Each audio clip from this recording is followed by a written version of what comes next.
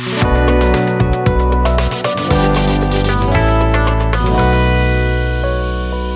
welcome to the Art of Semi-Fiction. I am Jane Daly. And I am Robin Miller. Today we are going to ask the very burning question, can I write both fiction and nonfiction? Yes. Thank you for joining us. I'm just kidding. The end. The end. Sorry. Punchy today. Yeah, a little punchy.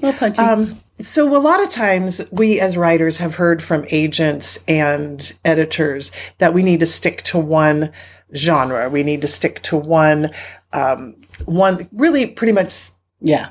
Just to pick a lane and stay in it. Yeah. And so we're going to talk today about whether that is absolute gospel truth. So, or hooey.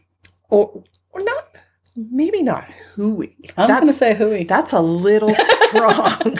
Can't Christian people say that word?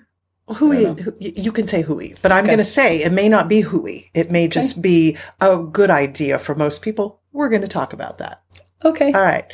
So let's look at some authors, first of all, who have successfully navigated both lanes, both fiction and nonfiction. There is an author named Jocelyn Green, and she has written 8 historical fiction novels, including Wedded to War, Widow of Gettysburg, and my favorite, The Mark of the King. So she's very much writes historical fiction. But she has also published, traditionally, 8 nonfiction books, including 2 she co-authored. So the question is, how does she do it? How does she do it? I know somebody else who has done it. Who? Cynthia Ruchty, my agent. Well, tell me about how did she do it? Oh, I'm just telling you she did it. But you don't know how. Well, I do know how. I mean, because she's written devotionals, nonfiction and fiction, and just the same thing we've got going there. Jocelyn Green. Yeah, I think it all comes down to excellent writing, and that's a very good point. But secondly, she also has an agent who doesn't pigeonhole her into one or the other. Yeah, that's a crucial point. That is a crucial. I'm not saying that everyone who writes necessarily will want to write both fiction and nonfiction. Yeah. But some of us, myself included, who have traditionally published nonfiction, my passion is to write stories, to write fiction. Yeah. I haven't gotten anything published yet, but I also have an agent who believes that you can write both. Yeah. But many agents don't want you to write both. They want you to stay with one. And to be fair, this is not just saying that agents are like weird, inflexible people. They're not evil. No, the reason is because publishers invest in you in building your platform. Mm-hmm. And Jane has been published successfully nonfiction books, multiple, more than one. And when you invest in building your platform as a nonfiction or as a fiction writer, there's been a certain amount of effort that's been put into that. And it's very difficult to then say, now we switch into a different vein. So it's not that they're being mean or inflexible. It's just that they know you're a harder sell to a publisher if you have an expertise in a following and a platform in one genre, but you want to write in another one. Mm-hmm. So until your name is ridiculously, whatever you write, I will read kind of a thing. And there are people like, James Patterson and Francine Rivers could do it. Max Lucado could do it. If names that write this Max big thing. Max Lucado has done it. Yeah. But there's a point at which you can, because your name is the brand and they know that you're, what you write or the quality you write or whatever. No matter what you write is going to get published. Yeah. Because you've established yourself in the level of quality.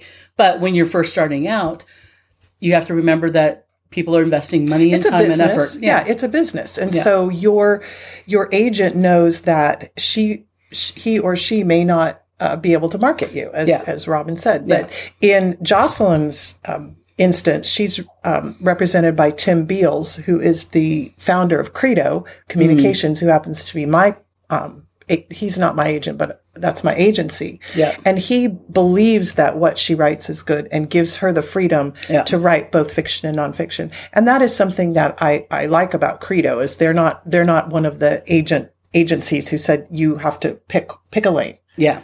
And that's a great, if you are like Jane, who has a passion and you have something to say nonfiction wise and you have a passion for stories, you want to look into that if you're choosing an agent or an agency, because it's kind of hard to be told that it's like, I like tacos, but I don't want tacos every night, And so it's important that you find somebody who's going to not only tolerate it, but encourage, embrace and support it. As part of your long-term career. Yeah.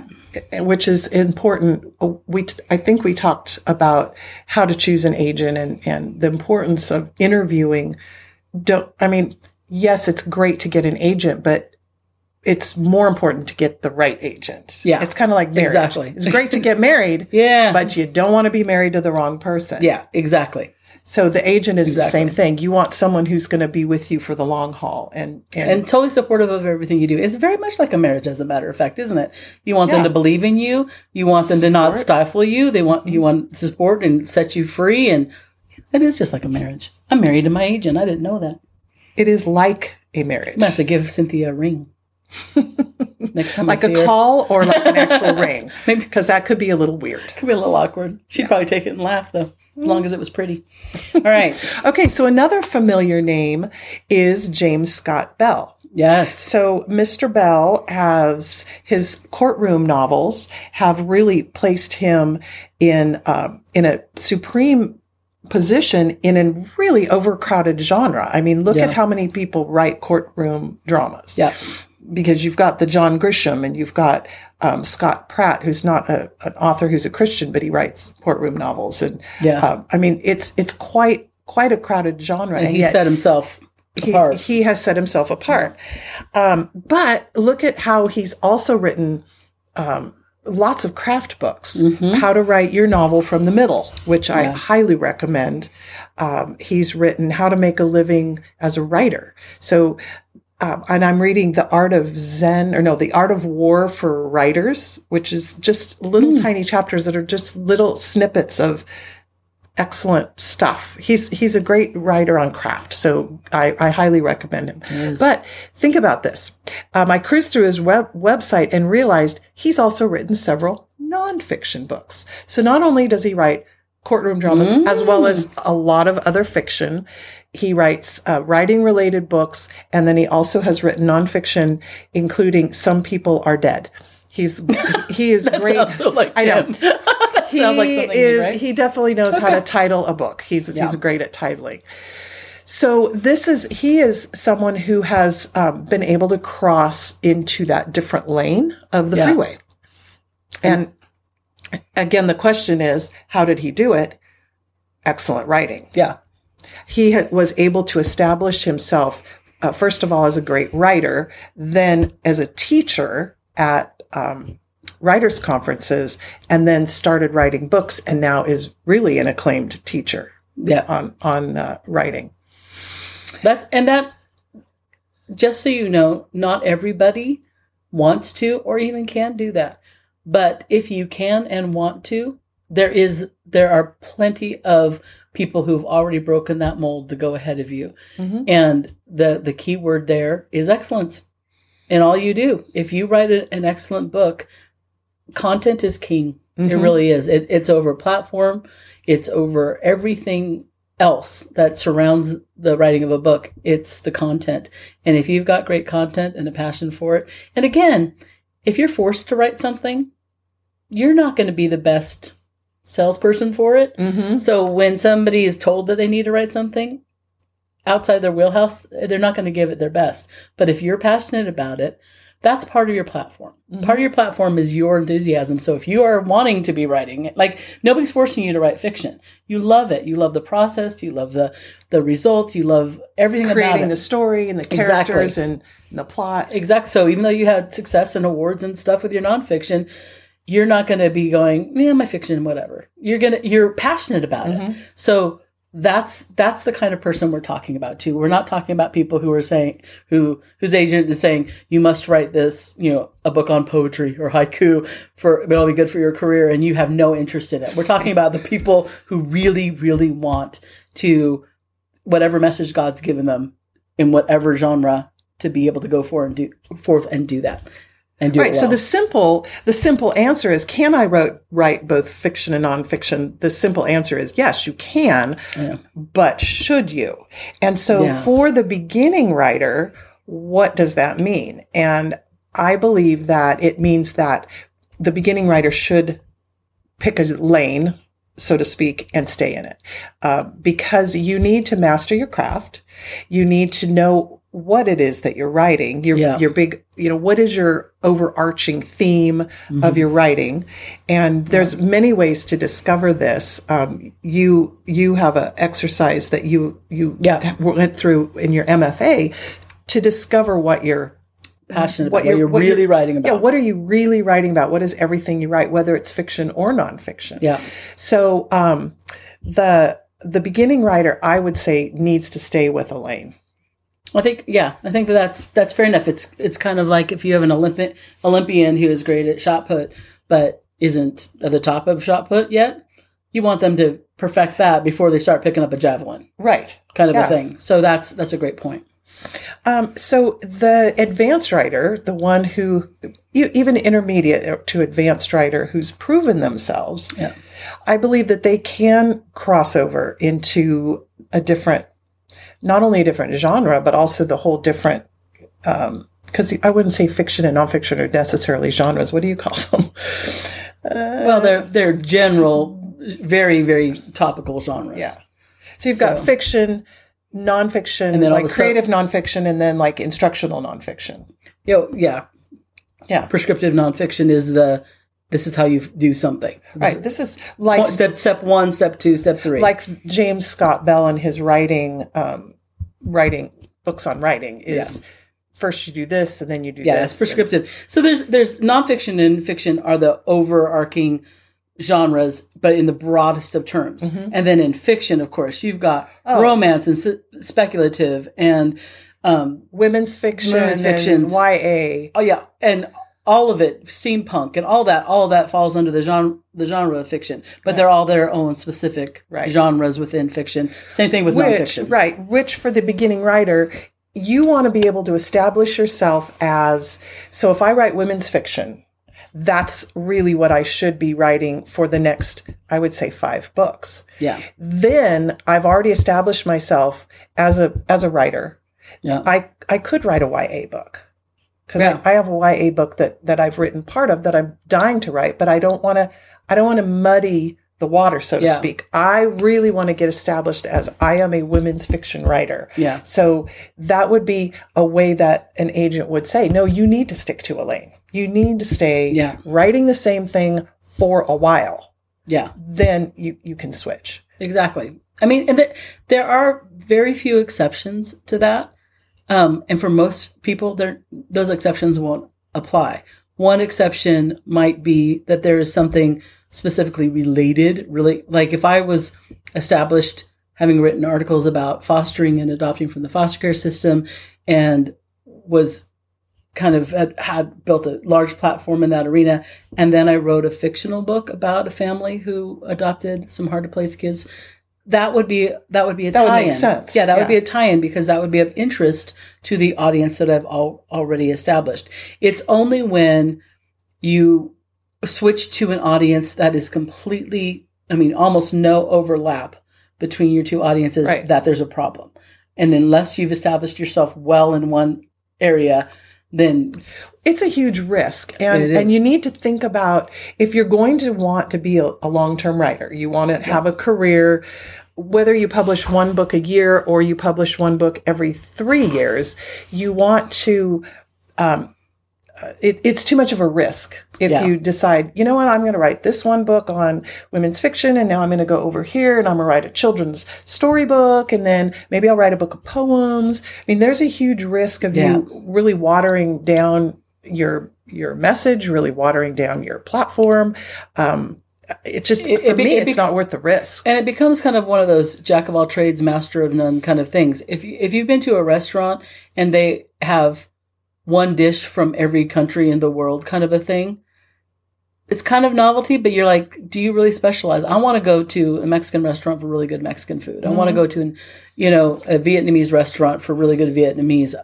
When you do try to do too many things, they almost default thing is that you're really not a master of anything. So there's a psychological component that you're risking. Very, very, very risking. I want to know that somebody really is an expert in in one thing. Now, there are people that have established themselves so well that it's not in jeopardy anymore. So they've written all, James Patterson with all the novels that he wrote and all the YA stuff. And then when he writes nonfiction, nobody's going to say, oh, well, all of a sudden you're not successful as a fiction writer. He's already established that. So and this is a mistake I see that a lot of beginning writers make, is they haven't decided really what their lane is. Yeah. To use cliches that we're not supposed to use from a previous Unpack that for us. Yes, I will unpack. What does that mean? I think, too many beginning writers think, well, yeah, I can write anything because what I write is for everybody. And you can't. So if you're going to be writing historical fiction, stick with historical fiction. Don't switch to Amish and then write another on women's fiction and then back to historical. They're not going to associate your name with a particular genre or with a particular area of writing. Yeah. Now, people like Francine Rivers, who writes beautiful historical fiction, biblical historical fiction, writes the masterpiece, which is set in modern times, and is a wild success. But how long has she been writing? And what did she start in? I mean, her kind of, when she had a radical conversion and began writing in the Christian publishing industry for the Christian market, it was historical fiction. And some of it was just historical fiction and some of it was historical biblical fiction, but that's all kind of in the same thing there. And she established herself and wild acclaim because she did that so well. And now she could write a haiku. She could write a book on knitting and we would buy it. Why, right? And the reason is because she has established herself as an excellent writer. So she writes in two kind of different genres, in the historical / biblical fiction and contemporary. And she does them both brilliantly. But even then, she's mentioned that it was a little bit of when she said to her agent, I want to step away from what's making all the money and all the things. They were kind of like, why don't we just stick with that? What you've established. But it was kind of important to her to serve the calling in her, but she did it after establishing herself. Right. So back to James Scott Bell. He established himself as this great author of courtroom dramas. But if you look at some of his writing, his other books, he has a series about Romeo. It's Romeo's Way, Romeo's War, Romeo's Fight. Totally different characters, totally different. I mean, this is like a guy who is a cage fighter. So that's so far removed from the courtroom. And he has some novellas about nuns, a crime-fighting nun. And he has a vampire as a person who kind of crime fights in L.A.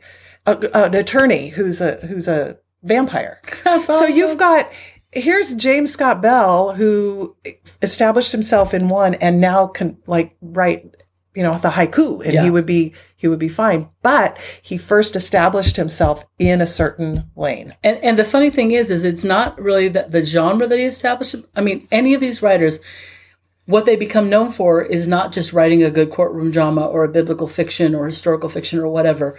It's that they write compelling stories with compelling, complex characters. That's what they become. That's if you can do that, then people will follow you anywhere because they know that your stories and your characters are going to stand up to whatever setting, whatever genre it is. That's where you get people who will follow you, from steampunk to Amish quilt mysteries to the courtroom to the nuns, to the vampires, to the vampires.